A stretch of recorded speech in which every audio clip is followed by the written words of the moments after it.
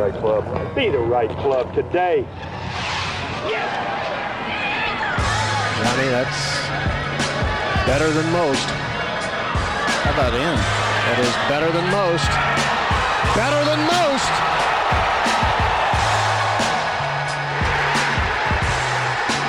Expect anything different? Ladies and gentlemen, welcome back to the No Laying Up podcast. Solly here. Got an excellent hour-plus interview coming shortly with Tony Jacklin. We go into great details of his book that is out called My Ryder Cup Journey. It is available on Amazon as well as through the publishers Pegasus, Elliott, and McKinsey. He did not hold back kind of telling a lot of the stories that are within it. I still highly recommend the book. I could not put it down. I was reading it till 1 a.m. My wife kicked me out of the room, actually, because I was reading it on my phone because they sent over a digital copy. I couldn't go to sleep. I had to finish it. Just great little nuggets about all the people he's encountered in his life, stories about Arnie, Jack, and some of the people that made life miserable for him when he was trying to make it out on the U.S. tour. And I just greatly appreciated him telling the stories. I want to give a shout out to Shane Ryan as well. His podcast, The Ryder Cup Run, was a great inspiration for a lot of the questions that came his way, which I highly recommend that show as well. I want to give a shout out here in the holiday season to our friends at Elijah Craig. They've introduced a new style of American whiskey, Elijah Craig Straight Rye. It's the first extra-aged Kentucky straight rye whiskey to join their award-winning portfolio. It's made with 51% rye grain instead of corn. Makes it a bit spicier than bourbon. I get aromas of dark chocolate with spices and a hint of smoke on the palate. You can taste rich baking spices and honey with its smooth oak influence. Exceptionally smooth, well-balanced, makes for a great Manhattan. As a matter of fact, Elijah Craig Straight Rye was named one of 2020's top 10 whiskeys by Whiskey Advocate. Only in select markets for now, but will be available nationwide next year, so keep an eye out. If you see a bottle, give it a try. You will not be disappointed. No Laying Up is brought to you by Elijah Craig Kentucky Straight Rye Whiskey, Bardstown, Kentucky, 47% alcohol by volume. Elijah Craig reminds you to think wisely, drink wisely. Without any further delay, let's get to Tony Jacklin. Okay, so the first line I read in the book was from a foreword, I believe, but the first line says, Tony Jacklin changed the Ryder Cup forever. Many different ways we could go with that, but what does that mean, in your opinion? I just thought that Europe had a wrong approach to it. We had and I can only make reference to the years I played,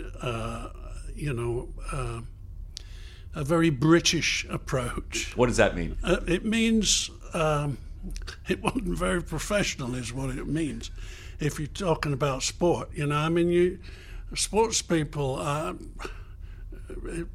when I was young and competitive, it was about winning.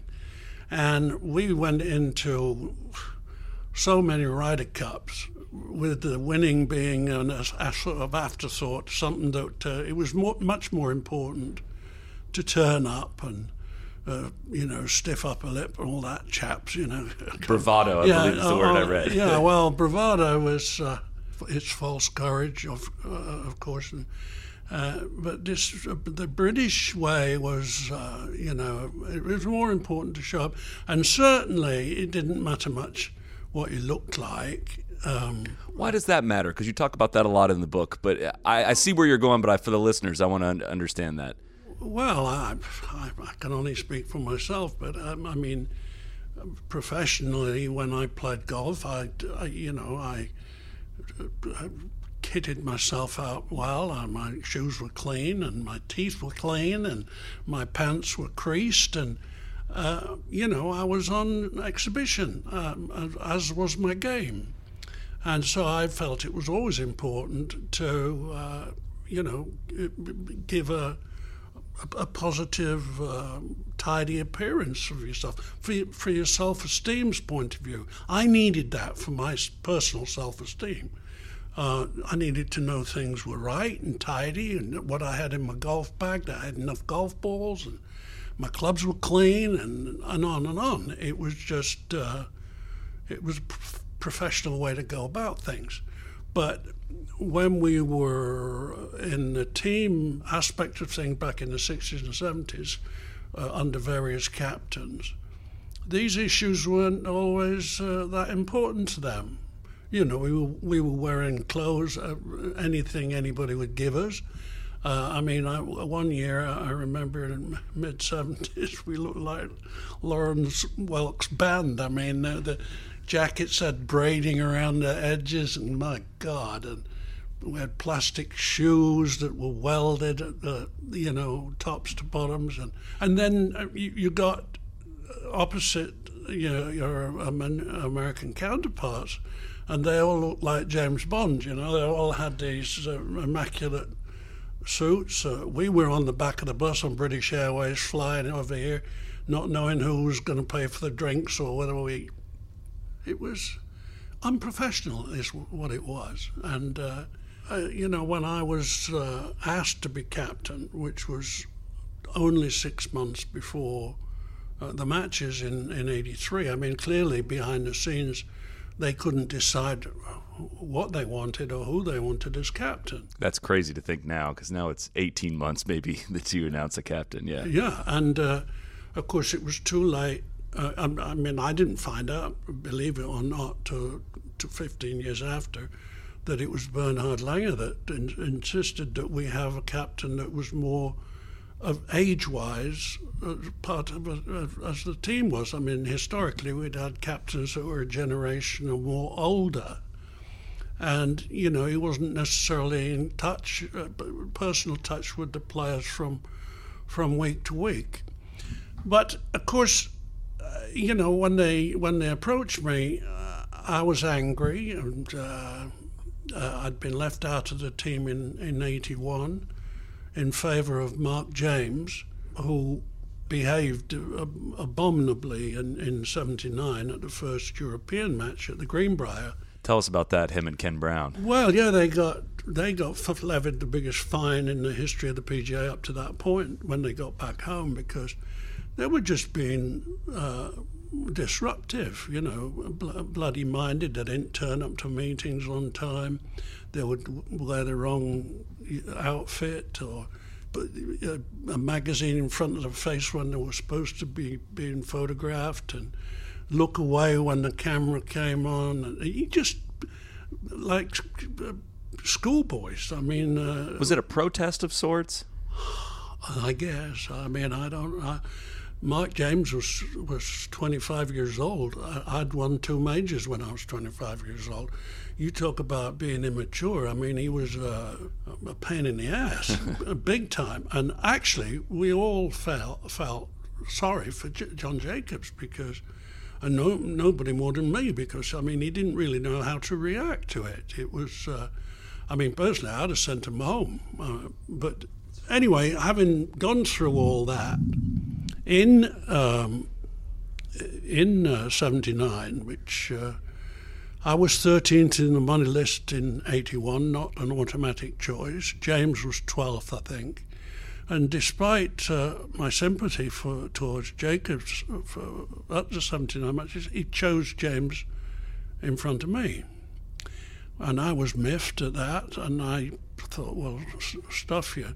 And I just walked away and forgot about Ryder Cup. And, of course, that same year, Seve was arguably the best player in the world, and they didn't want him on the team either. So, back to the sort of British, if you don't want the best player on your team, in the world on your team, I mean, what's it all about, And so Seve was as miffed as I was, and we turned it back on it. And literally, as I said, they came 6 months before the match, and my first reaction was to say, "Go and get stuffed," because I just not thought about it anymore. They were a shower, as far as I was concerned, a total shower. They couldn't have run a raffle. And it's important to note that to this point, Europe or Great Britain and Ireland had won one time in the history of the Ryder Cup in however many years to this point, correct? Yeah. I mean, and I was there at Lindrick 57. 57 as a 13-year-old, and that was when I decided golf was going to be my life. First time I'd seen the greatest players, anyway, I bit my tongue, which is pretty good for me. We're not going to do that today. And I said, look, I can't answer your question. I need to sleep on it. And I was staying with a friend of mine in Leeds, and went back, had a nice dinner, and chatted and thought about it. And I went back the next day, and I said, look, I'll do it on my own terms. I said, I need carte blanche to do what I want. And, well, what do you want? And I said, well, I want Concorde, which is no more or less than the Americans are traveling, to travel. For the listeners, that's a supersonic jet that was flown in that time period. Yeah. Some of our listeners are young and may not know what Concorde is. Well, that's right. And I said, I want, first-class clothing, Savile Row suits and all the rest of it. And I want a team room where we can be together and nurture some camaraderie together and be, just for the wives and the players, not for anybody else, not for caddies or agents or members of the PGA. Or I just want us to be together, and I want everything in that room that they will need. Food and beverage, fish, pasta, meat, whatever anybody wants, and TVs so they don't have to go anywhere. And they kept saying, okay. And I said, well, okay. You weren't expecting yeses to these demands. Well, I said, if you agree to giving me all the things I want, I'll do it. And then Lord Derby, who was the president of the PGA, just backing up a little bit, Samuel Ryder, when he instigated this match, international match, the PGA was one entity. The club professionals and the tournament players were all one. We split. That broke up in the late 60s. And same with the PGA Tour. Yeah, exactly. We followed suit to what happened in the PGA here. We had a players division and we had the club professionals. So Derby was the figurehead. He was the Queen's cousin. And he was hovering around to see what my answers were and to the questions. And so I said to him, now, what about Seve? And he says, well, you've accepted the captain's job is your problem. And of course, Seve was anything but a problem to me, somebody I admired. And I was past my best as a player, but he was carrying the torch for European golf. I mean, he was as good as anybody on the planet, and he had this amazing charisma as well, a good-looking lad. Won the Masters in 1980, so he was international superstar already, yeah? Yeah, absolutely. So he was my first target, and we met at the Prince of Wales Hotel. I think he was playing golf at Birkdale within a week or so of me accepting the job. And we had breakfast. We met for breakfast, just the two of us, and he vented, as I expected he would.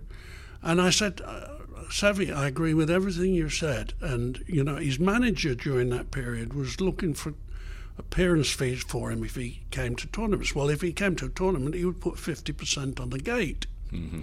And, of course, the European Tour didn't know how to deal with it. They never sat him down and with his manager and said, no, how can we move forward together and, make this thing work? Instead, they just banned him from Ryder Cup.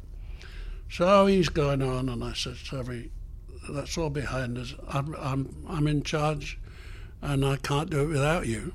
And it's as simple as that. I admire your career, what you do when you're in the middle of it all. It's fantastic. I don't want to do anything to spoil it, and but we need help. And he said, okay, I'll help you. His English wasn't that fantastic at this point in time.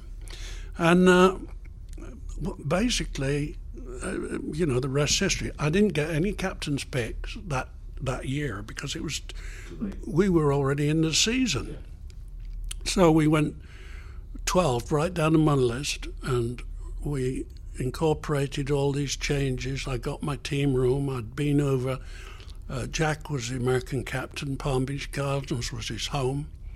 I came over, we identified a team room, got everything the way it needed to be, and we came over on Concorde, which was pretty special, I can tell you. Tell the story of how that got funded, though. How did that... Well, I don't think when I demanded it, they had a clue how the hell they were going to pay for it. But what happened was they got some wealthy golfers who were interested in Ryder Cup, business people, and they put them on the plane with us, and they paid a premium for that. British Airways obviously did their bit. I don't know what the numbers were, but the plane was full, and apart from the team, it was just these benefactors of golf, especially Ryder Cup, and we all landed at Palm Beach Airport, and Jack and Barbara were there to greet us, and hot as hell it was, I remember, and we got the thing started. In those days, it finished on a Saturday. We settled into this sort of team. It's the first time we'd ever had a circumstance where we were sharing time. All the years I played, we would, in the evenings, you would go off with your wife and another couple to a local restaurant. Once you knew what time you played the next day, this was kind of no way to Get your arms around the whole team, yeah. Exactly. So the team room worked beautifully, and we played very well. I mean, the players, I didn't do any more than take care of them, wrap them in cotton wool, and show them that I cared about how they were being treated. And they responded. They responded like professionals respond. And before we knew where we were, it was, Saturday afternoon, and we looked like we're going to win this thing. It was absolutely amazing. That being said, there were half a dozen of the European press cleared off to Disney World. That's an amazing story. I mean, I can see it now. They're all coming back with their Mickey Mouse bags, having been there all day. And we've, as a team, we've gone within a fraction of getting it done, and we're all gutted. They got back just in time for the presentation prizes. It was dusk. You're getting dusk, and I thought, what a shower. I saw them all coming back with their bloody tails between their legs. It was shameful. Anyway, I digress. And we were a miserable bunch, I guess. We're on the dais. I have a video of it on the all looking pretty down. And it was Savvy who said, "Hey, don't be so sad. This is not a loss. This is victory for us. This is the best we've ever done in America." And he wasn't wrong, but he pointed, and we took the positives from it, or he did, and as we had to beyond that, once it was all said and done, and we flew back home and digested it. It was a hell of a performance. In my own case, I looked, as you do as a golfer, you weed your garden, and I looked at the changes I'd made, the Concorde, the team room, the things that I'd done to improve, and I thought they all worked well, and we just bided our time till 2 more years that flew by. And the team was very much similar to what we had in '83. We had another couple major champions in there. It was a golden time for Europe, with the likes of Langer and Woosnam coming on, Alasabel, all major winners, and we got it done in front of the home crowd at the Belfry, which was historic. 28 years it had been since Lindrick, and of course Bernhard was 28 years old, and he said, I remember him saying to me, "That's a long time as far as I'm concerned," and of course it had been a long time for me too. Being a 13-year-old at Lindrick, seeing all those great players. No Laying Up is brought to you by our friends at Precision Pro Golf. Our favorite rangefinder is now on sale for Black Friday. Insanely discounted price of $55 off. The NX9 is the highest selling slope rangefinder on Amazon and trusted by over 100,000 golfers, PGA professionals, and most importantly, everyone here at No Laying Up. That's their words, not ours. But the Precision Pro Black Friday good news does not stop there. Precision Pro is proud to announce the next big thing in golf technology. It's the long-awaited Ace Smart Speaker, a groundbreaking portable Bluetooth speaker that combines audible GPS distances with premium quality sound. You can slap it right on your cart. It easily connects to your phone, and you can listen to your music from whatever streaming service you're using. It's not just a speaker. It's truly an audio caddy experience beyond providing standard and slope-adjusted distances. It will display and announce yardages to the front, middle, and back of the green. The Ace also has what Precision Pro calls the Baba Booey button, which activates fun golf shot celebrations immediately after your friend's swing. From the Strat Boy, the Narc, and the C-Suite, we all trust Precision Pro to help us find the green. Now you have two great options to choose from: the game's newest golf speaker or one of golf's most trusted rangefinders available. The NX9 Slope and Ace Smart Speaker are available on Amazon and at PrecisionProGolf.com, or ask for Precision Pro at your local Dick's Sporting Goods or Golf Galaxy.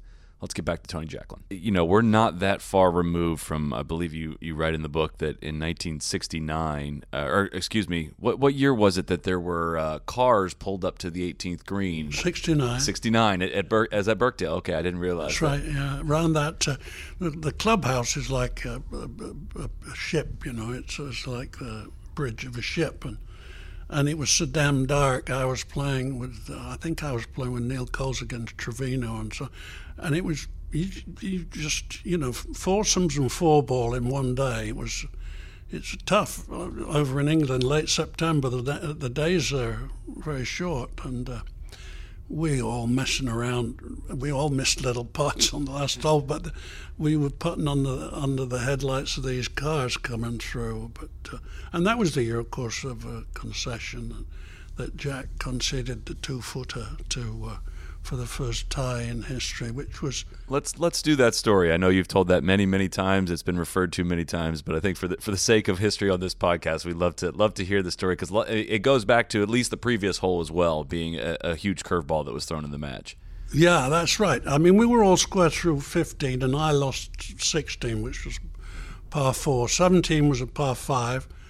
We both hit long irons into the green, and I was maybe 50 feet, and Jack was 25. He was half the distance. And I hold this 50-footer. I mean, obviously I was trying to do it, but I mean, at that stage, anybody that plays golf knows that these things don't happen when you most want them to. And anyway, it went in from 50 feet. The crowd went bananas, and Jack missed his putt. We were all square. And ironically, Brian Huggett, who was a future captain, not a very good one, I put in the book, but we'll get to that one too. Yeah, he was he had a 5-footer, a 4-5-footer on the last green, and he hid this roar. He thought I'd beaten Jack, because the last time he'd seen a scoreboard, we were all square. He didn't realize I'd lost 16. Anyway, he held the putt like a tenacious little sod he was. He was a tenacious player, Huggett. And he sort of broke down on Captain Eric Brown's jacket lapel. Oh, we've done it. And Eric said to him, no, that was Jacklin just getting even. And, of course, reality stepped in, as it does. Anyway, Jack and I, by this time, we were walking to AT&T All Square. We both hit 3 woods off the tee. Good shots both in the fairway. And I was herring off ahead of him, and he hollered after me, "Tony!" I waited, he caught me up and put his hand on my shoulder, and we started walking together. He's looking at me and he says, "Are you nervous?" I said, "Jack, I'm bloody petrified." And he said, "I just thought I'd ask, because if it's any consolation, I feel just the same way you do." And I mean, I'm telling you, it's not where you want to be. I mean, your teammates are all done. The matches, the outcome is reliant on our game, and I hit a good 8-iron second shot. It went about 25, 30 feet by the hole, Jack hit it in there closer than I did, maybe 20 feet or so. And I put it up 2 feet, 20 inches to 2 feet. That's his reckoning, not mine, and I marked. And he had this putt to take it all, to win the Ryder Cup. And I'm stood there saying, just basically waiting it out. And he hit this damn putt. He hit it 4.5, 5 feet past, too far past for me to say or suggest good. I mean, it was out. That was out of the question. So now I'm thinking, I'm stood there thinking, TJ, now whatever else happens, you're going to have to make this putt. That was my focus. And of course, he steps up and, like the great player putter he was, he holds his putt. And in the doing of it, as he picks up, goes to pick the ball out the hole, he picks my marker up first. He did it all in one sort of, and the realization came, I don't have to make my putt no more. Relief, call it what you will. But that was the concession, and he knew I'd won the Open a couple months before. He knew Britain had a new hero, if you like, and he didn't want to see anything happen to spoil it. And he said, I don't think you would have missed it, but I would never give you the opportunity in these circumstances, which was... and that was... that's the only time I put pen to paper to a fellow pro, and just I just said your gesture on 18 was something that will live with me forever, and it was a great moment of sportsmanship, of course. And we built a golf course 15 years or so ago, not too far from where we're sitting, and it turned out to be successful. The concession, and of course they instigated the Nicholas Jacklin Award at the Ryder Cup this year, which was a great honour as far as we're concerned, and it'll go on in perpetuity, and kind of nice to know that. The relief on your face in that image is pretty. It's apparent to viewers. It's the kind of putt that only something bad could have happened. Right? Of course, you're expected to make it, but yeah, it's impossible not to think, don't screw up, even for a champion like yourself. Yeah, I've had a few seizures since then. I can tell you that. So not to have to make it was obviously a relief. Well, as long as we're on Ryder Cups from the past, I needed you to take us to 1967, which I believe was your first Ryder Cup. Going up in a plane with Arnold Palmer at the 1967 Ryder Cup. Tell us about that. Well, he just bought a new Learjet, and we were in Houston at Champions Club, the club that Jimmy DeMeritt and Jackie Burke built and owned. And we were hitting balls on the range, and he's done. Arnold just gets finished. Okay. Who wants to come for a ride? And like a schmuck, I put my hand up. And George Will, a Scottish teammate of mine, was next to me, and I'm up for it. And Bobby Halsell, he was the pro at Royal Birkdale. He was over there with the group, and Jimmy DeMeritt. He was an aviator himself. So we all go off. It's only around the corner of the airport, and we climb into this. It wasn't big, Lears are not very big. You can't stand up in them, and but it was pretty luxurious. And off we went. And before we knew where we were sort of going sedately over the golf course, and you could see where we'd been half an hour before hitting balls, and there were still some of the guys out there. And you could recognize their swings. We were pretty low in this thing. And I thought, this is lovely. And all of a sudden, he turns this thing round, and we're going flat out at about 500 feet, and everything's flashing by like it. And then he pulls it back, and we're going straight up and spinning. And he's got this thing turning round. And I'm looking up the aisle towards the pilot, because he's up there, Arnold is, with his pilot, Darrell Walsh, was his pilot. And he's laughing his ass off. He's roaring laughing, looking back at us. George Will peed his pants. I mean, it was horrendous. Literally, Peter. This is not. No. Actually did. No, he had light grey trousers on that were dark grey around the crotch area. And it was unbelievable. Anyway, I don't do too well, on roller coasters and things like that, but I was so glad to get down in one piece for a start. And we went back to the club after, and there was all hell let loose. I mean, it was all, the aviation people were on the phone. Darrell, his pilot, was on the phone. Yes, to apologise. And Arnold, to his eternal credit, he went and grabbed the phone off Darrell, and he took the rap, for what he did, because he knew if Darrell lost the license, he was screwed.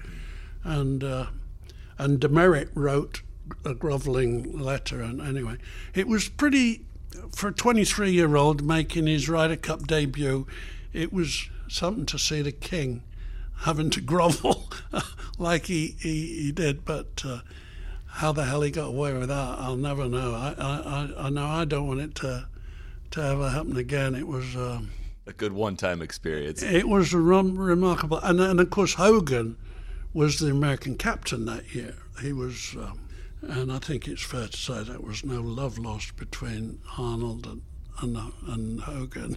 What's the origin of that? I've always heard that. Yeah, but I never really understood. I think it's a respect thing. It was like, Hogan never minded putting people down. Like back in those days, you could choose what ball you played. This would be interesting for some of the younger people, but the British ball was 1.62 in diameter, and the American ball was 1.68. And I think I'm right in saying that they weighed the same in ounces as they measured. I wouldn't be certain about that bit. But you got choice whether you played the small ball or the big ball. That was when you played in Scotland for the Open. You could choose, but in America it was always, it had been the big ball. And I think in those days you got the choice.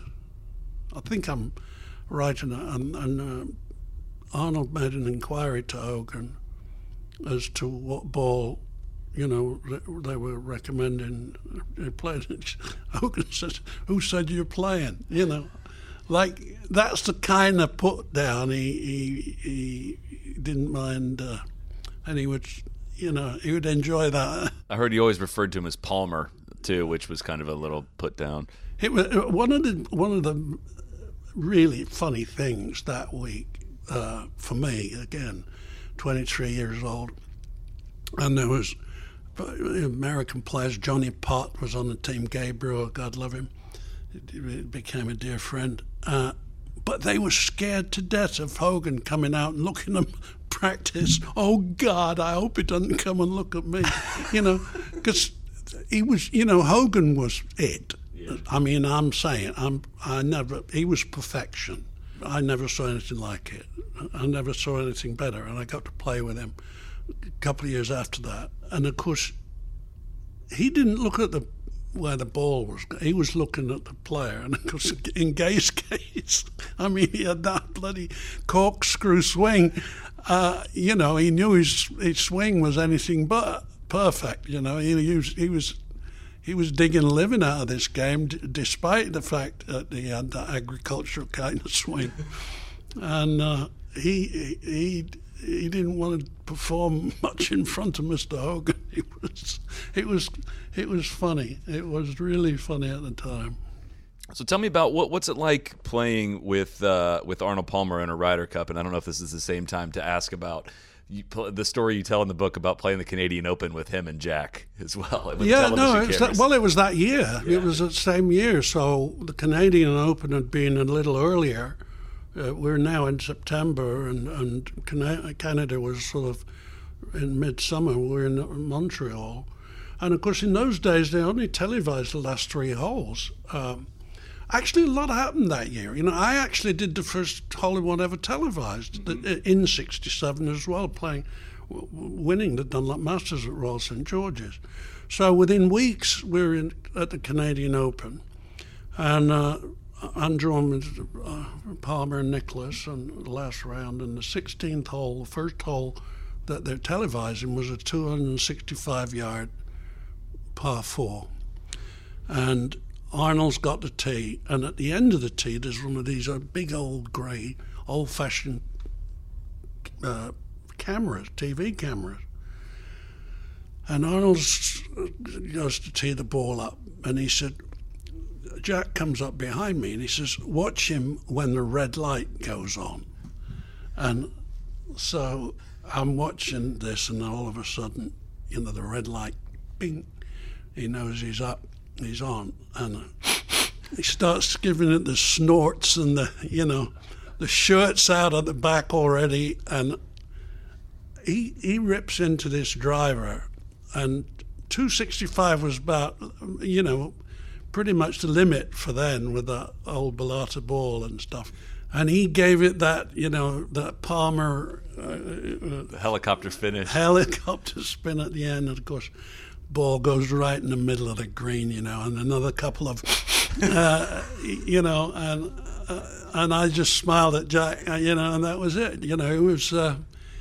It was the John Wayne bit, if you like. That's what made him so great, and that's why everybody loved him. It was something I'll never forget. I love that story. That's fantastic. A quick break to check in with our friends at Rhoback. We have been talking a lot about them. We even put some of their stuff in our store. We just can't keep it on the shelves. That's the only issue we're having with it. First of all, their performance polos fit so much better than your typical boxy polos. Their four-way stretch is next level. The material's super soft, stays wrinkle-free. The founders went through over 20 iterations of the collar alone to ensure it keeps its shape but doesn't get in the way of your golf swing. Second, their performance Q-zips, game changers when it comes to fall golf. You can wear them on the golf course, off the golf course. Great transitional style. Third and lastly, Rhoback's performance hoodies, the stretchiest, softest hoodies in golf. I get away with wearing my Rhoback hoodie 2 days in a row, hoping I don't run into the same people. They may be the softest and most comfortable performance hoodies in the game. Their hoodies are popping up all over the golf course and also all over the NFL. They've been gaining traction big time. With it being the holiday season, it's time to hop on board. So next time you see someone rocking the Rhoback dog logo, give them a little subtle head nod. Use code NLU at Rhoback.com for a generous 20% off your first order through the end of this week. That's RHOBACK.com. 20% off polos, Q-zips, hoodies, and tees with code NLU. They just dropped some new hoodies and Q-zips that are the perfect holiday gift. So go check them out now and get your holiday shopping done with Rhoback. Let's get back to Tony Jacklin. So Lee Trevino, during the 1975 matches, he's drinking during the matches. Is that accurate? Is that am I telling that story? Remembering that right from the book? Yeah, I remember vague. But I mean, Barnesy used to do that as well on our team. Barnesy would mark his ball with a can of Double Diamond. Back in the UK. I mean, he was notorious for it. Not Lee, but I mean, laterally. Lee doesn't drink, as far as I'm aware now. I think he packed it in long ago. But no, there was stuff going on that wouldn't happen today. Let's put it that way. And then along the same lines, Jay Herbert, the captain of the 1971 team, he had some issues after the. Well, yeah, he couldn't. I don't know what the hell he was talking about when he was making his victory speech. I mean, he was so bombed he couldn't put two words together. I mean, he was. I think he was invited to sit down. After about 5 minutes, nobody knew what the hell he was trying to say. But it was a different time, and it's fun to look back and remember those times. That was it's changed a great deal over the last 50, 60 years, and I've seen most of it. Well, that's why I wanted to get as many of these stories documented as well. As we're talking to the guy here that's responsible for changing a lot of that, and so much of the Ryder Cup the fact that the Ryder Cup went on as long as it did when it was so one-sided is somewhat of a miracle. And there were many times where it looked like it may not go on, especially after World War II and whatnot. And all these things that we laugh at now. No, you're right. And individuals stepped up to the plate.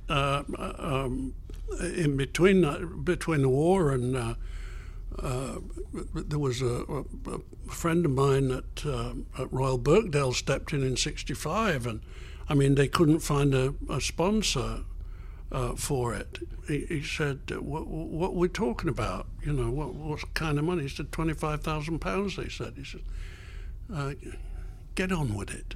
And that was Brian Park, and I got to know Brian very well. I lived on the Isle of Jersey for tax purposes back in the 70s, and Brian was there, and we played a lot of golf, and Graham, his son, and I are still we tweet, and he tweets bits on Ryder Cup, and obviously he's very proud of what his father did, and rightly so. But for Brian Park, it wouldn't have happened that year. And there was an American, I think, did the similar thing. Robert Hudson. Yeah, Hudson prior to that. 1947. Yeah, absolutely. So here we go. But then you got to 77 at Lytham, where I won my Open, and Huggett was the captain, and Weisskopf got picked for the team, and Tom and I are great pals. He was one of my closest friends, still is, and he's been through a tough time this last year, but he decided it was more important for him to go to Alaska and shoot a ram with curly horns than it was to play in the Ryder Cup, which was a foregone confusion, if you like. And so the writing was on the wall, is basically. That was the first time anybody, as far as I'm aware, got picked for the Ryder Cup and didn't bother showing up. That prompted Jack, after those matches at Lytham, to write to Lord Derby, who was, as I said earlier, the head of the PGA, and suggest that Europe be involved in the fray. And another very fascinating thing, and I don't think I spelled this out so much in the book, but then there were only Spain, that I think in the 79 match, which was my last match, first European match, turned out to be my last as a player, there were only two Spanish players, Antonio Garrido and Seve. Maybe Canizares was in that, but I think there was only two. And they were the only country represented. This year, this very year, now, 2021, there's been 14 European nations represented in the Ryder Cup. You know, with Victor Hovland and the Danes now and the Swedes. And so it's pretty amazing to have witnessed that. You know, we involved Europe, but there was only one European country that was at that standard. You know, that had players that were able to represent a country. So there's a lot of water gone under the bridge since that first match in '79 at the Greenbrier. Is it water under the bridge now with you and Brian Huggett after the Ryder Cup? We talk. I mean, what happened there?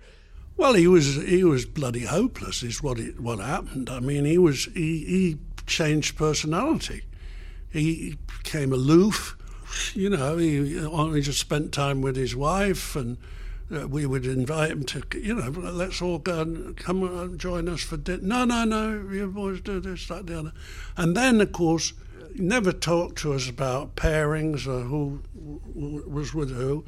I ended up playing with Eamon Darcy, the Irishman, who actually held the putt at Muirfield Village in '87 to mean we couldn't lose. Seve held the winning putt, but Eamon held the one 4-footer down the hill on that 18th green against Crenshaw. I'll never forget that. Anyway, Eamon and I were pals, but, you know, we didn't, you know, it was nothing more than that. You know, our golf games didn't necessarily complement each other and so on.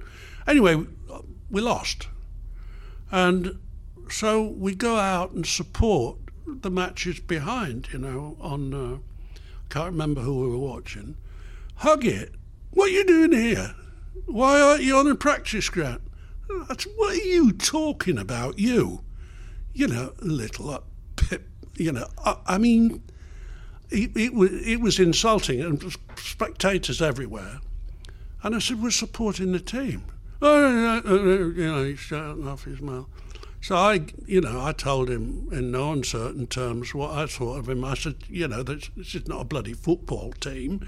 I said, I don't know what you're talking about. You're out of order. Anyway, I was out of the team. He dropped me from the singles. I won the Open at this place. And I'm actually proud to say I'm an honorary member of the club now.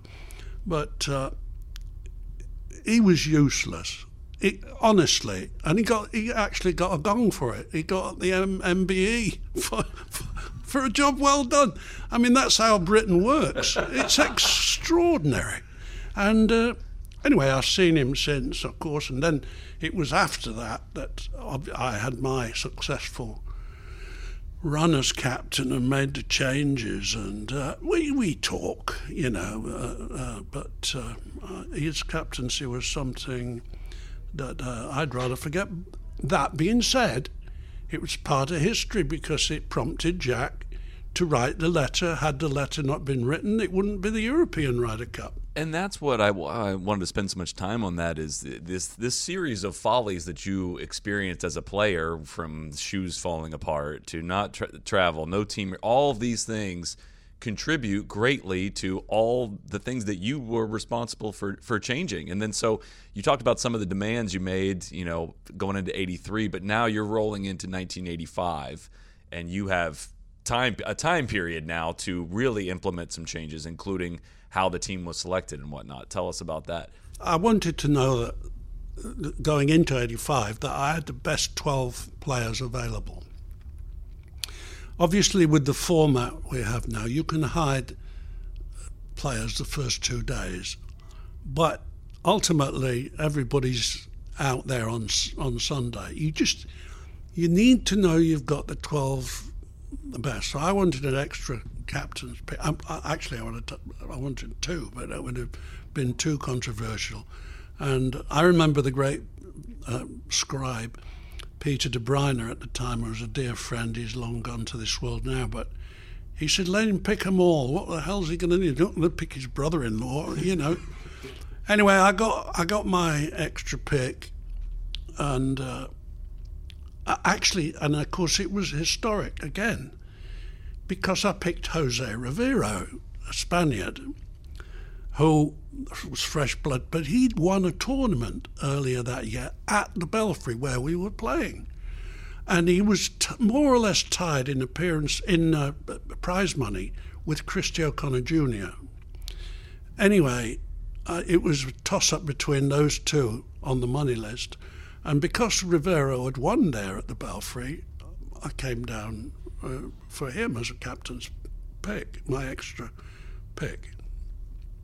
Christie, well, he never spoke to me again for years. Well, it was 2 years beyond that my first wife passed away, and that was the only time he talked. He came up and said, "I'm sorry," and he walked away and never spoke to me again for another 2 years till I actually picked him as a captain's pick.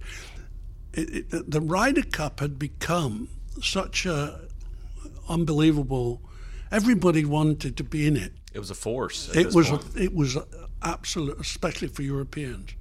Christie was cut to the quick. I mean, he really he was hurt by it, and I was sorry about that. But I would, I was out to field the best players I could. Not make friends, yeah. And it wasn't about being, well, that being said, I wanted to be everybody's friend, but I wanted the best team out there, and anyway, we got it done, and in front of the home crowd at the Belfry, they looked after us admirably, and we didn't get off to the ideal start. We were behind, I think, after the first series, and Craig Stadler missed a little putt on the 18th green, and personally, I was, apart from being shocked, I thought, good, well, I wouldn't want that to happen to anybody. Anyway, by the time I got to the team room, they're all jumping around like Savvy's going, yes, now, this is the change, this is what we needed, to happen. And they're all going bananas, And it turned out that we were able to, from that point forward, take the upper hand and get it done. But we're on the roof of the damn hotel. It's quite a scene. It's a scene that it hadn't happened yet in this event's history, right? And for people that are my age, we're very used to seeing European celebrations, but it's interesting to look back at and hear the stories of all the things that have happened prior to this happening. So going back, outside the Ryder Cup, your name comes up in U.S. golf much more frequently. I guess it was not a common thing for Europeans to play most of their golf in the United States in the 60s and whatnot. What do you remember about that time period? Why did you come over to the United States to play, and how were you greeted by certain people out on tour? Well, in simple terms, I wanted to be as good as I could be. I made a promise to myself when I was in my teens that if I'm going to do this, I'm going to do it, give it my all. And I wanted to be the best player in the world. I didn't think about majors. I wasn't thinking about anything, money. I wasn't thinking about anything other than being the best player in the world. And I knew if I wanted to do that, I'd have to beat the likes of Nicklaus and Trevino and Palmer and all these guys. And no heroes. I never had a hero. My closest, if I did, would be Hogan, which he was a generation gone. His playing days were. And so I came and got my tour card in '67, and pitted myself against the best players. And I loved America. From the moment I first came at the Carling World Tournament in 1965 at Boston, Massachusetts, up there.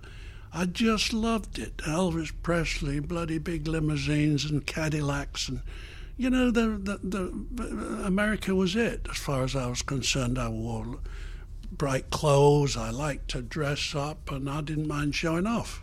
And I was made for it. And I thoroughly enjoyed my time. It was the best time of my life. I got married in '66. I got the call from Augusta National in early '67 when I was playing golf in the Far East, and we were traveling out there with my wife. We were on a sort of 3-year honeymoon we went on, and we stopped in at Augusta. I actually led the Masters after 8 holes in the 3rd round. I was playing with Bobby Nichols, and he's still down the coast here now. And he's often said to me, "I thought you were going to win that deal." Of course, I'd never won anything. I was, 23. I was on the learning curve, and ultimately choked and shot 77 last round in the Masters. But that same year was the year I holed in one. I won the Dunlop Masters, got my tour card.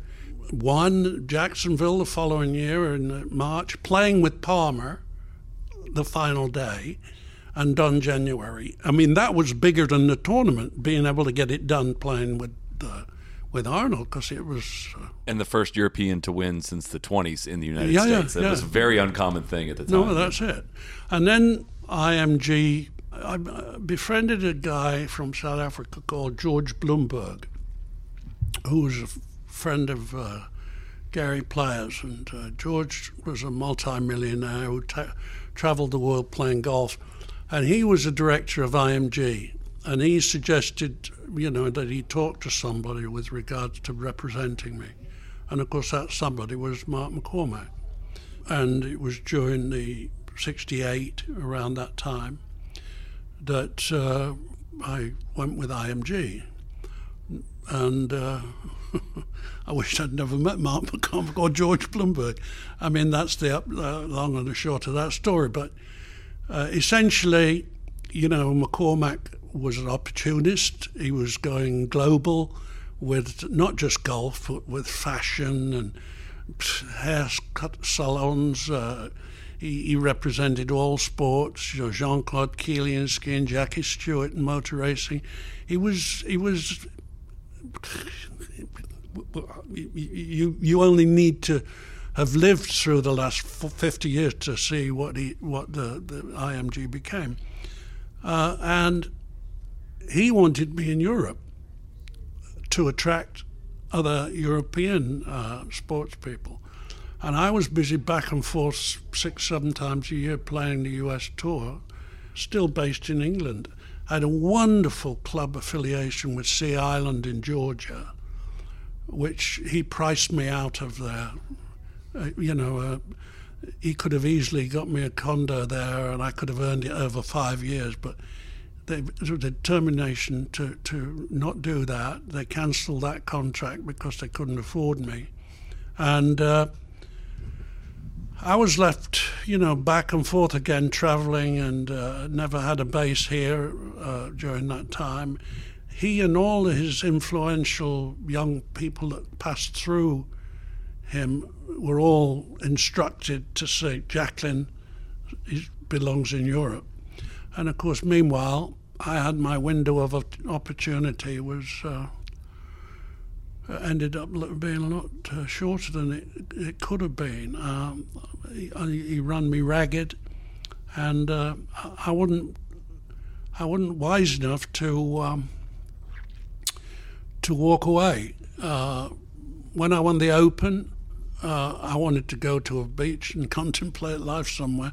I met with him the day after I won the Open, and he said, "You've got no chance going to any beaches." He says, "You've got to go to America." And I came here and played 4 weeks and missed 4 cuts. I was Open champion, but I was... You're exhausted. Yeah, totally spent. And if you don't turn up mind and body together, I mean, anybody can turn up, but if you're not there with your mind, if your mind's not on it and your inspiration's not there to do what you got to do, it's never gonna work. So my dad was a keen golfer. He was a truck driver, ordinary guy. Didn't know about stuff like this. I had nobody close to me that did. I was flying by the seat of my pants. And by the time it came to 1972, I'd had enough.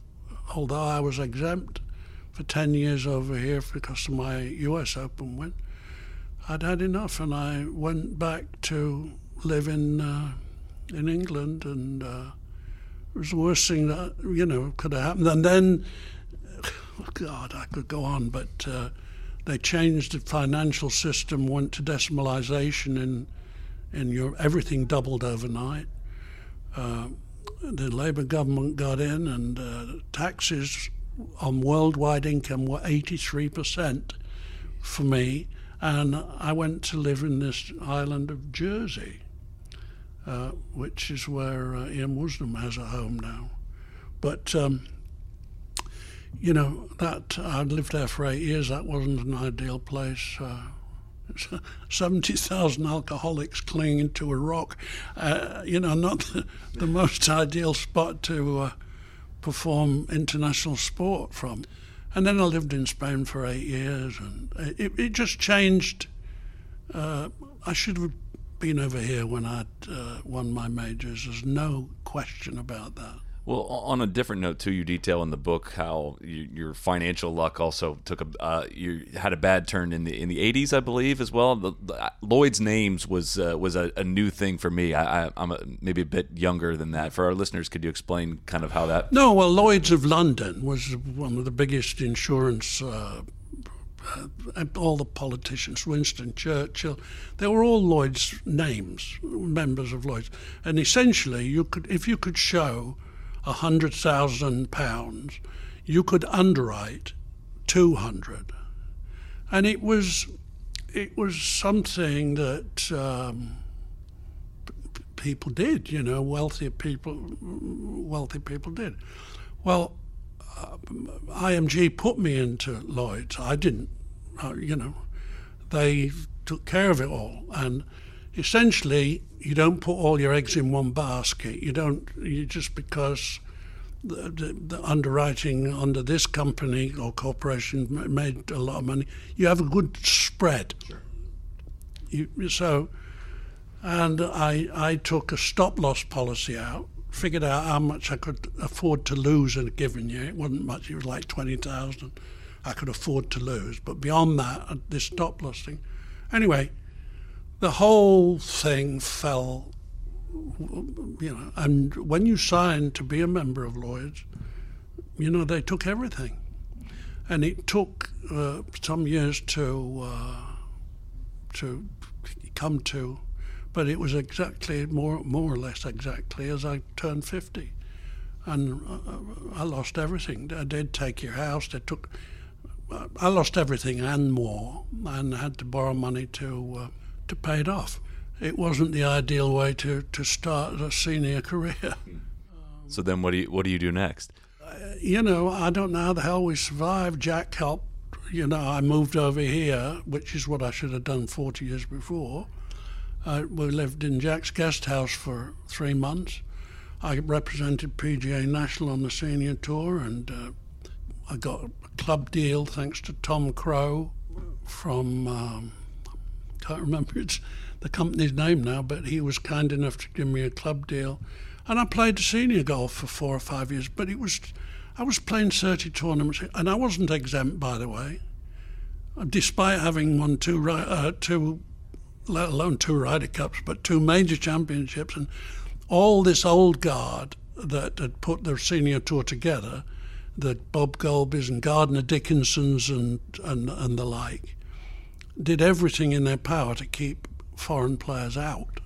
Which are some names we hear trying to keep you out in the 60s as well. Well, they were a mean-spirited bunch and essentially they were the ones who never traveled. They didn't need to go outside of America, but it wasn't the Nicklases and Johnny Millers and the Trevinos. They were all great. I mean, if you think you can play, come. But it was these, as I say, the mean-spirited ones that... and then you'd play, they wouldn't even talk to you going around. They wouldn't say a word. Who was it that was within earshot of you and just said out loud, I don't think foreign players should... Was it Dave Hill? Yeah. Oh, well, when we were going through the split from the PGA and Dave Hill sat in the chair next to me. He stood up in the meeting. He said, I don't think foreign players should be allowed to play here. I said, sit down, you miserable sod. On what basis could you? But I mean, that's the way they thought. They thought they were clever, saying things like that, and they were. It was hurtful. It was a very, very tough time. Not a time that I can look back fondly. That being said, it toughens you up. It made me mentally strong. It helped me make me mentally stronger. I mean, I remember driving to the airport after I won the U.S. Open by 7 shots in Minnesota. I had to share a bus with my wife, and Gardner Dickinson never said a word. That's unbelievable. Never said a single word to me. Because that's one thing I've found at any level from pro golf, amateur golf, there is a sense of, at least today, camaraderie, or in terms of, you root for each other, you congratulate people, you want to play, the other person play good and you play better, and it did not seem like you were greeted that way for many years. The week after the US Open, I saw Howie Johnson. He was another beauty. Howie Johnson. He says, "Oh God, you made some putts last week, didn't you?" I said, "Howie, I won by 7. Why the hell can't you just say, well, it's not in them. It wasn't in them to be able to do that." Mean-spirited is an understatement. It was rough, and I wasn't the only one that was getting it. Bruce Devlin, Harold Henning, Gary Player we were all getting, Bruce Crampton, we were all getting the same treatment from the same Dan Sykes. What a horrible bloody human being he was. I played with him at Doral, and I'm leading the tournament, final round, teeing my ball up, minding my own business on the 9th hole, which is like an island green. He says, I played with Tommy Aaron here last year, and he was leading, and he went in the water. Clunk in the water, who knows? One can only think that they did it for fun, or thought it was some kind of fun. I don't know. I don't. It's sad. So you win the '69 Open Championship at Lytham. You win the '70 U.S. Open at Hazeltine, 1972 Open Championship at Birkdale. And you've won 2 majors, yet reading and hearing your quotes over the years about that close call, it's kind of heartbreaking hearing how much that had an effect on you. Where does the story of the 1972 Open Championship begin for you? Is it on the 71st hole, or does it go before that? Well, it was at Muirfield. Oh, I'm sorry, Muirfield. Not Birkdale. And obviously Muirfield's, was the American Jackson Muirfield was named after that one. It was his favourite links, and I think it might have been my favourite of all the links as courses as well. But I went there playing, I'd been playing some good golf. I finished 3rd in the championship at Birkdale in '71 when Trevino won and Mr. Liu finished 2nd. I finished 5th in '70. That's when I went out in '29 at St Andrews and birdied 10. And the rain came and got washed. So I was in the mix, for the championship all those years. But '72, Muirfield, I was inspired. I was playing well. We were all staying at Grey Walls, that little hotel right there on the course. I remember Princess Margaret coming in that week and spent some time with everybody in the hotel. Silly things I remember. The rooms didn't have TVs in them, but there was a big TV lounge where we would gather. But Trevino got Willie Aitchison, his caddy, to buy him a TV, and he stayed in his room. We never saw Trevino in the hotel. He stayed in his room, and he had his own telly, which he gave to his caddy after the event. But I got off to a great start, and I was right there. I mean, Nicholas had won the first 2 tournament majors of that year, and I played with Trevino in that final round, and we stood on the first tee, and this is Trevino saying to me, he said, this is remarkable what I'm going to tell you now. He says, well, one of us is 6 in front of him and the other's 7 in front of Jack, and he's out ahead of us, obviously. He says, well, he might beat one of us, but he's not going to beat us both. And, because the Grand Slam was on the line, we get onto the 9th tee, Trevino and I, and Jack's on the 11th, on the 12th tee, and he's passed us both. You can look this up. That's the beauty of today. You can Google. Anyway, we both eagled the 9th. I eagled on top of Trevino to get back ahead of him. And then, of course, that was when Trevino chipped in. I played with him the last 2 rounds. He chipped in 5 times. And, of course, the final straw was the straw that broke this camel's back. He did it on the 71st hole. I was in front of the green in 2. He was over the back in 4. He walked away with a 5, and I made 6. I 3-putted and missed a 2.5 footer. I didn't par the last. I bogeyed the last hole as well, which meant Nicholas jumped in 2nd place. And it was a sort of, I can't say a career terminator, but it was a heavy blow to take. It looked for everything like I was going to win my 3rd major, 2nd Open. It had been snatched away, and I never accepted that luck played that big a role in. I just thought it was guts, determination, and just keep your head down.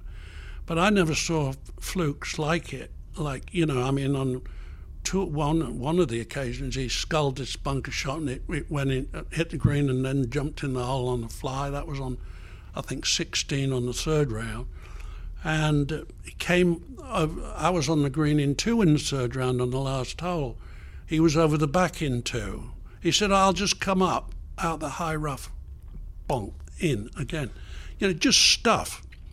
And I'd witnessed it and thought I'd played through it and then to sort of go casually on that 71st hole over the back of the green like he's, sort of half trying. And he congratulated you on that hole, right? Before the hole was even over. Something. I wasn't out for congratulations. I wasn't getting ahead of myself. I was trying to stay in the moment, as you must in those circumstances. But it was audacious what he did, and of course it was the end of my major run. I won tournaments. I won tournaments every year through the 70s, but never threatened in a major again. Which is, I knew that majors were the only really significant events that you'd be remembered for, and so it kind of scuttled me for that. But one of the quotes I heard you said somewhere is that that a part of you died that day, or it knocked the stuffing out of you. And you were, just for the listeners' sake, you were 28 at this point. I mean that's what is kind of and it was also at the end of this sort of 5-year worn out back and forth, 25 trips back and forth from the UK to America doing my thing. And I was about ready for that to end. I mean, it was no way to be living. We'd started a family by then. I'd got a couple of kids.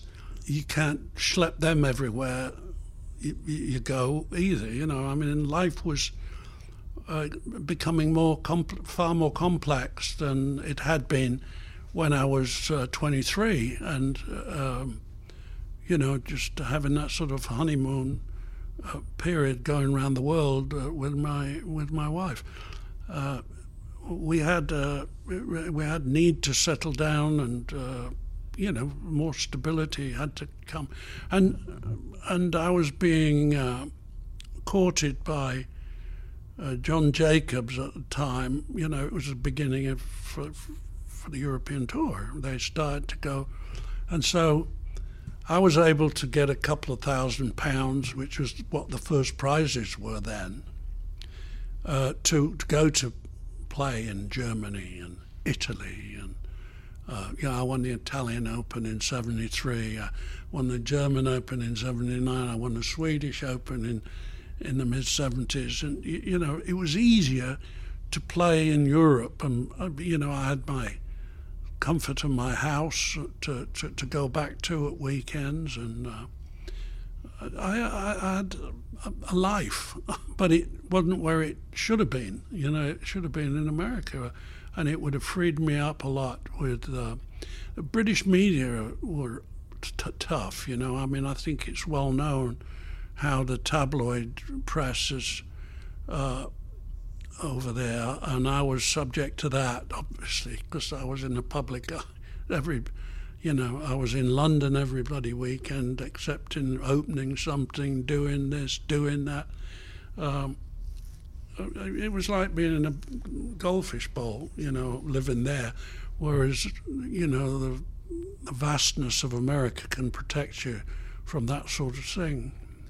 And then another part of the book that was, I guess, surprising to me to learn, and part I wasn't familiar with in your life, is what happened to you in the late '80s. In terms of what you touched on there with your wife. Your wife died very suddenly, and the British tabloids become a part of the story. You meet your next wife, all in a very a time period where you also detail that you were understandably in a very, very dark place. And I'm wondering what you're comfortable telling us about that time period. Yeah, well, again, you don't know. Nobody knows what life's going to throw at them. And we were living in southern Spain at Valderrama, where they're still playing events there.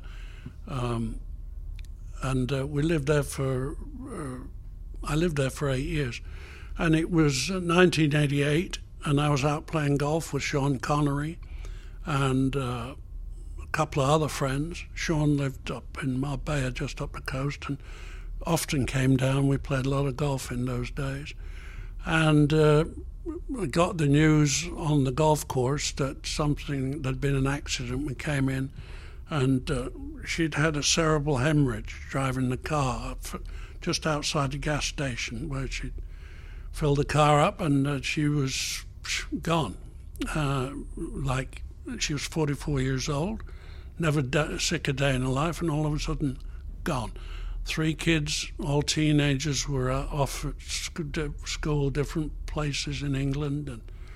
And in Spain, you bury the dead within 24 hours. So, my life was upside down. Sean Connery took the helm and took care of a lot of the stuff. We got Vivian buried the next day. The kids went back to school, the various places, but I mean, our world was totally upside down. And took through 2, 3, 4 months, maybe in the summer. It came summer of that year. I went down to London to play in the Bob Hope Classic, which is, Hope lent his name to that tournament over there. Met a waitress there and had a fling with her. I didn't know how old she was or what was, it was just, I was getting over this incredible earthquake that had happened in April. And maybe been dating this girl for a month or so. And I went back home. She was there with me. One of my neighbors was giving a cocktail party that night, literally just round the corner, and I got invited. We went round there, and she had a sister staying with her from Miami, which was Astrid. And as soon as I met Astrid, I knew that was it. And I said, I invited her to stay and not go back to Miami. Put this girl back on an aeroplane to London from Gibraltar. Took her to. She walked straight into the office of the Sun newspaper when she got into London and told the world about, this affair with Tony Jacklin. Well, now I'm with Astrid, and she had 2 children with her, and I said, we need to stay. You need to stay here.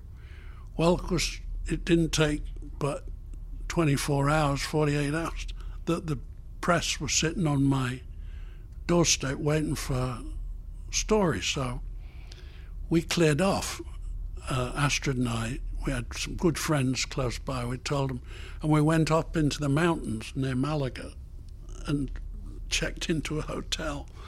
And I kept ringing every other day, what's it like? Can we come back there? Oh, for Christ's sake, don't come back yet. It's headlines every day in the tabloids.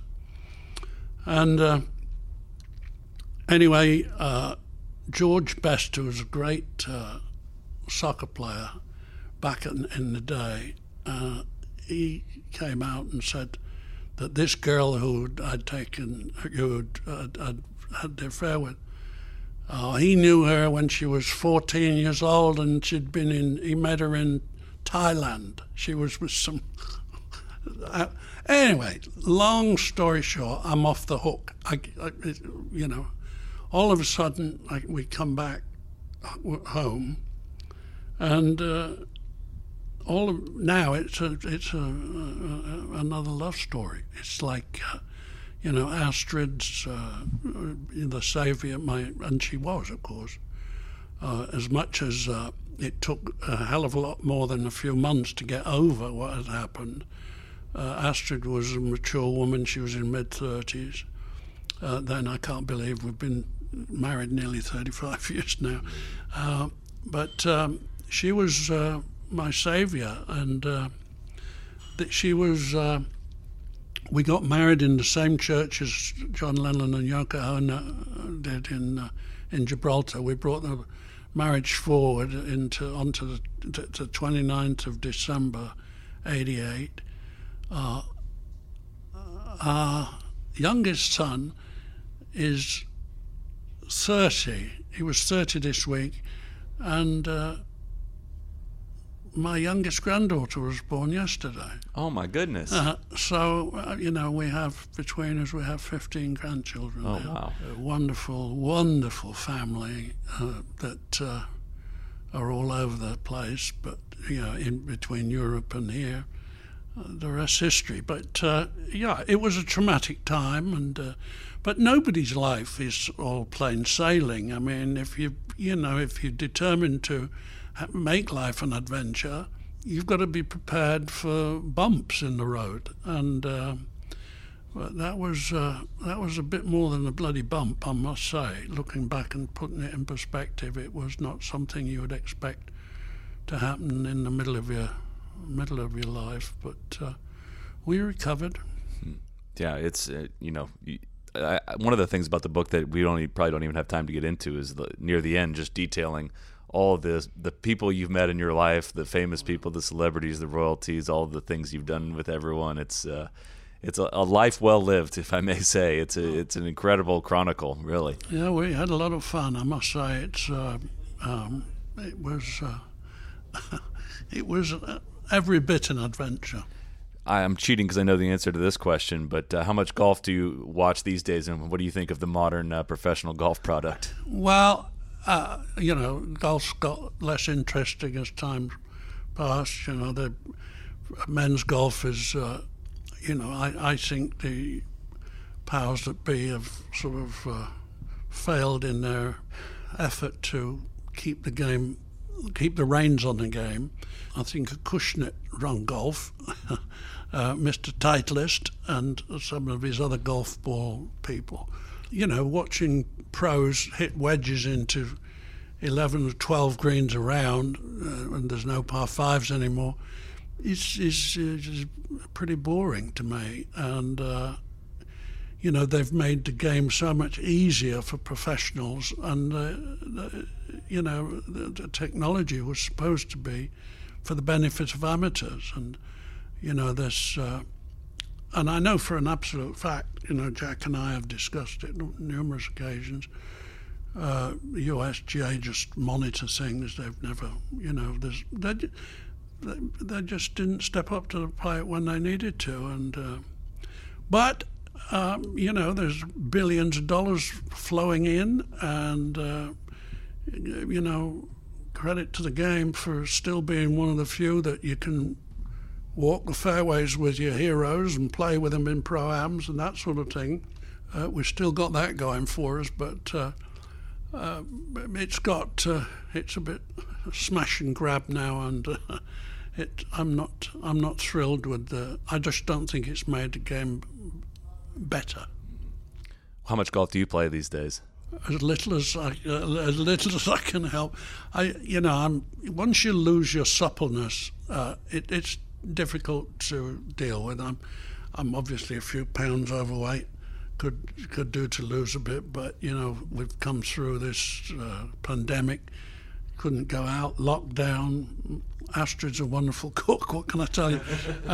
I live right by the golf course here, which we redid at Bradenton Country Club a couple of years ago, and it's a vibrant little club, and I play a bit. My grandsons were over from Germany, 4 giants they are now. They're all scratch players. I played with them out at the concession the other day, but I'd just as lieve ride round and watch them rather than go through the agony of playing myself. It's not pretty what I do anymore. Well, if you go to concession, that ball's going to be rolling back to your feet all day. If you had one round left to play in your life, where would you want your final round of golf to be? That's a toughie. Probably St. Andrews. I don't know. I mean, there's such history there, and it's such a unique place. 18-inch green in the middle of the town. I mean, forget about it. It's it. It's the best. Yeah. So, well, thank you so much for spending so much time with us today. Again, I encourage the listeners to go check out My Ryder Cup Journey. It's available on Amazon as well as through the publishers Pegasus, Elliott, and McKinsey. I know we shared a lot of fun stories today, but there's more in the book. It is worth your time, so I highly recommend it. So, Mr. Jacklin, thank you so much for taking the time to tell some stories, and I'm sure the listeners will greatly appreciate it. It's a pleasure, Chris. Thanks. Cheers.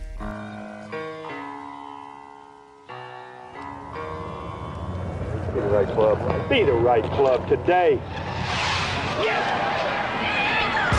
Johnny, that's better than most. How about in? That is better than most. Better than most.